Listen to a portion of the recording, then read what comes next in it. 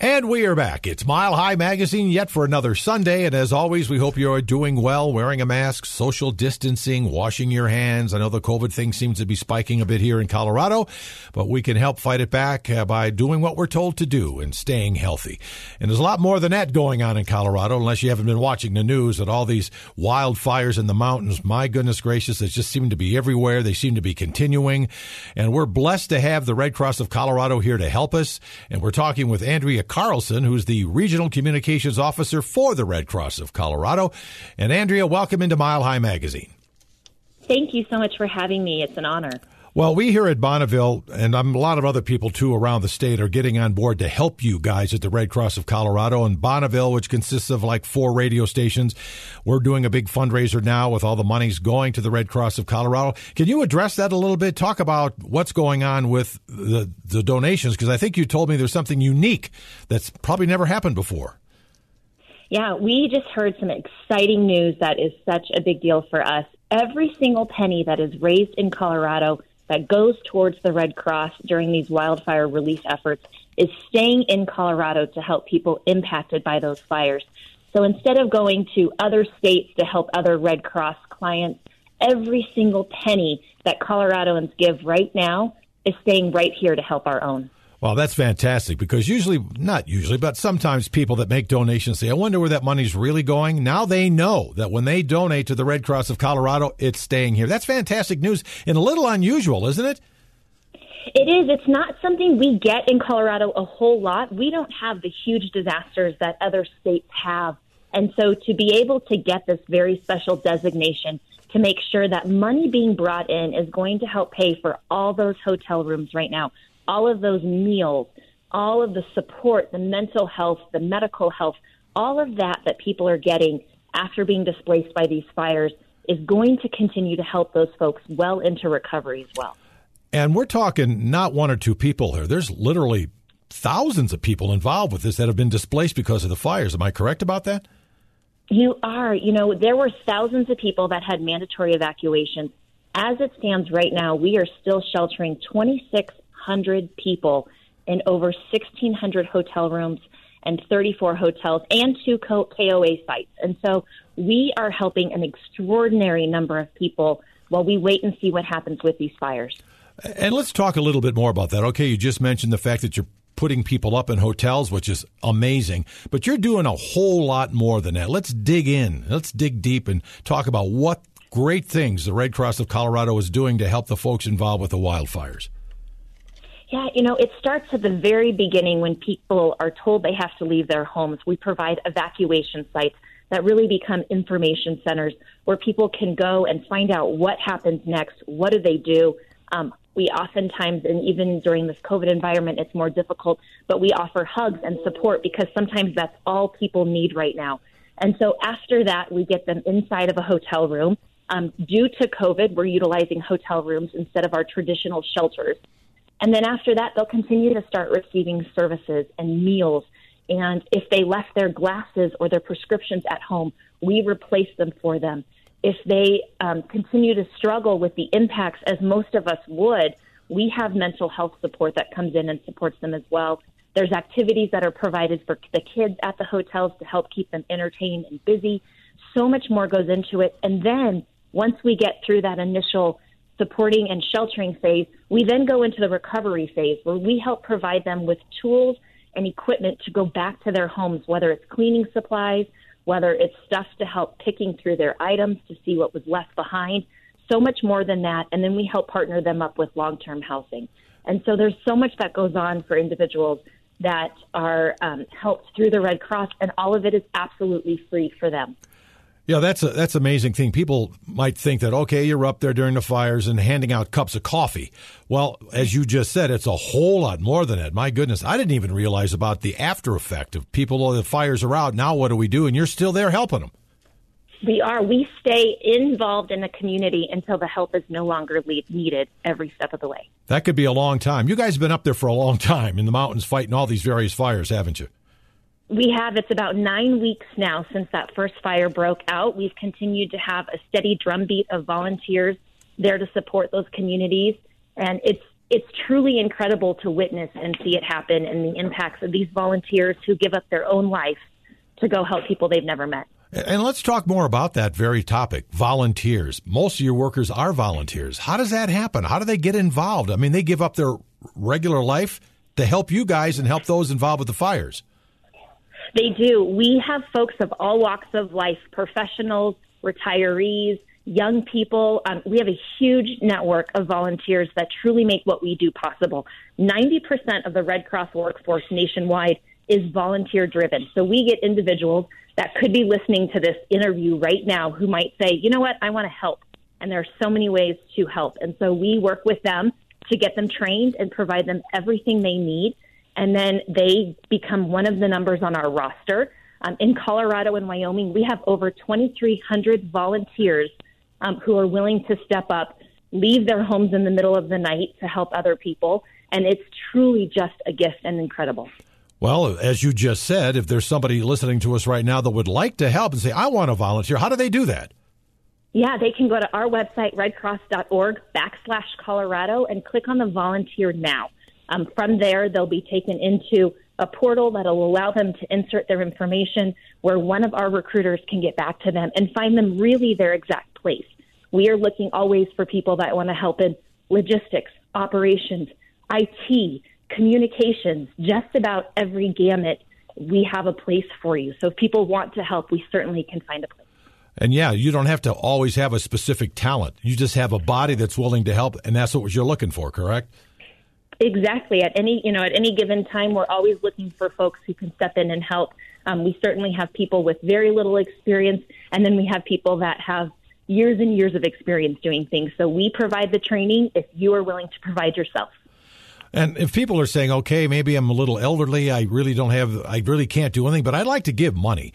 Now, as I said, right here at Bonneville Broadcasting, which is Cozy, KYGO, The Fan, and ESPN Radio, we're running a company-wide promotion.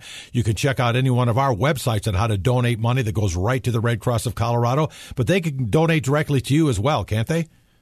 They can. You can do that right on our website, redcross.org/Colorado. There's also a Donate Now button. But really, if you want your dollar to help with the wildfires and the people that are impacted right now, the best advice I would give you is to go to one of these websites of these radio stations, click on that microsite link so you can be guaranteed that those dollars are going right back to Coloradoans. Yeah, and as Andrea said, by the way, Andrea Carlson, Regional Communications Officer for the Red Cross of Colorado, they just found out that all the monies that are being donated stay right here in Colorado for the cause. And that's, as Andrea said, a little unusual. Andrea, I wanted to talk about all the wildfires going on, but you've also had to deal, like all of us have had to deal, with the COVID. How's that impacted your work?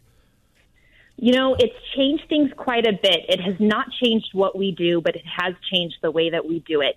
We do screenings constantly when we're at our shelters. So folks that are in the hotels staying up there with wildfires, they're being screened and monitored every day to make sure that we know healthy clients versus clients who might have some underlying health issues or the potential of having COVID. We have closed our offices in Colorado right now, and everyone is working virtually so that we can ensure volunteers and help are being as safe as they can in their own homes. We've also changed how we do the work. So instead of responding to every single fire on scene, which is what we would have done in the past for our home fires, we are helping individuals virtually and able to still get them the same support and the same care without having that interaction that so many of us have been really mindful of during this COVID environment. Yeah, can you talk maybe a little more about how you would do that virtually? Because so many of us have had to adopt that lifestyle of Zoom and whatever it might be. How are you doing that? That seems like a bit of a challenge. It absolutely can be a challenge, but thanks to technology these days, it certainly has helped make parts of our life a lot easier. We do a lot of Teams calls when it comes to our clients and helping folks that have been impacted by wildfires or home fires. They are able to reach out to those individuals with the use of their cell phones, and we FaceTime with them. They're still doing those check-ins with mental health and medical and doing all of that over the phone, or we'll set up a point where we can do a drop for money or help with lodging. Really, they've gotten pretty creative in how they are able to get things to people, even during the environment we're in. Do you find yourself with the volunteers that are actually on scene? You said you're checking them all the time. Do you give them COVID tests, those that might need it, or does everybody get a COVID test? We are monitoring people for symptoms and signs, and then based on what we're finding, whether those individuals have been impacted by COVID or have been exposed to it, has really determined how we handle that in each of our scenes.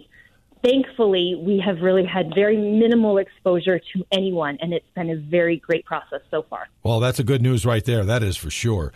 So how do you guys prepare for these disasters? I mean, you can't just say, well, let's just drive up there and let's do something. You've got to have a game plan. We do, and preparedness happens all year long. We do large trainings.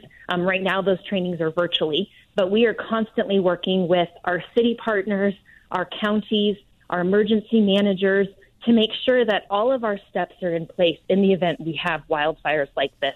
If you think even to a few years ago, we had that big bomb cyclone. We have designated shelter spots and evacuation spots for things like this all over Colorado and Wyoming to make sure that if we need to pull a trigger and open an evac center or set up a shelter, we have everything ready to go. We have supplies all over the state, and we have incredible partners with our counties, our cities, and our emergency managers to help make that happen.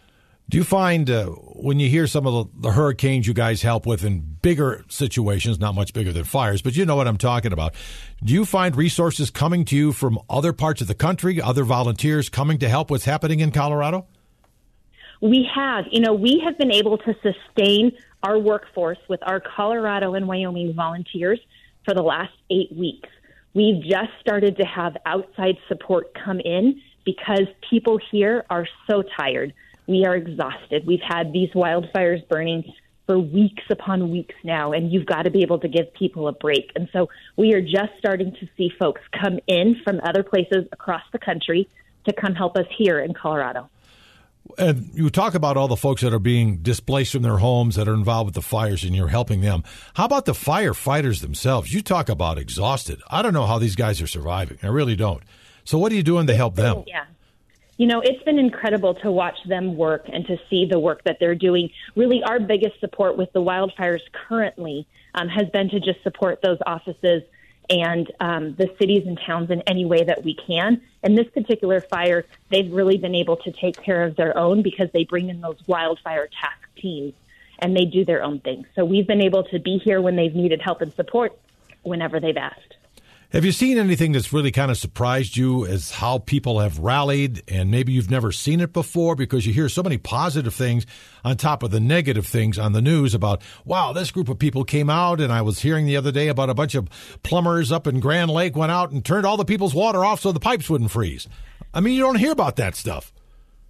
You don't hear, you know what, it's something, I'm a Colorado native, and it's something that warms my heart when you do hear it because the spirit and the heart that lives here in Colorado is unlike anything else. We had an individual from Winter Park know that folks in the shelters needed winter clothes and went up to their warehouses in Winter Park and took all their old clothes and gave them to individuals in the shelters who needed warm clothes. So you hear of these incredible stories. Our volunteers who are throwing birthday parties at hotels because kids are in a hotel shelter over their birthday. There's just so many amazing things that happen that just warm your heart to see.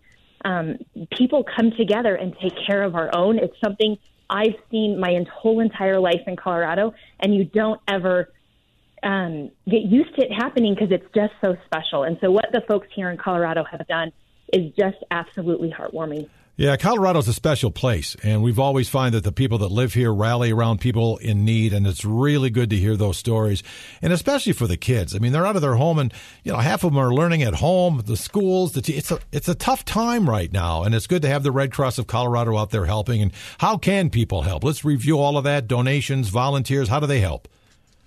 Yeah, the best way, like we've talked about in this interview here, is if you want to give directly to the wildfire causes, please go onto one of these radio station websites, click on our microsite link, and donate today. You can also go to our webpage to do a regular donation. And, of course, you can always sign up to volunteer. Everything that people in Colorado can do to help these individuals is going to be huge. The price tag to put thousands of people into hotel rooms for an unknown amount of time can get extremely costly, and anything we can do to help support these folks is just, it's the best way to open your heart right now. Good point. Good words, Andrea. And again, give us the website real quick for you guys. Yeah, it's redcross.org/Colorado. Perfect. Andrea Carlson, Regional Communications Officer for the Red Cross of Colorado. Congratulations on your work. Thanks for being so positive. Thanks for helping out over there. And stay safe, will you? Thank you. Thanks for having us. Thank you for being here. And thank you guys for listening. We'll take a bit of a break and then our weekly update with Dr. John Carlson of Tri-County Health on the COVID situation in your area.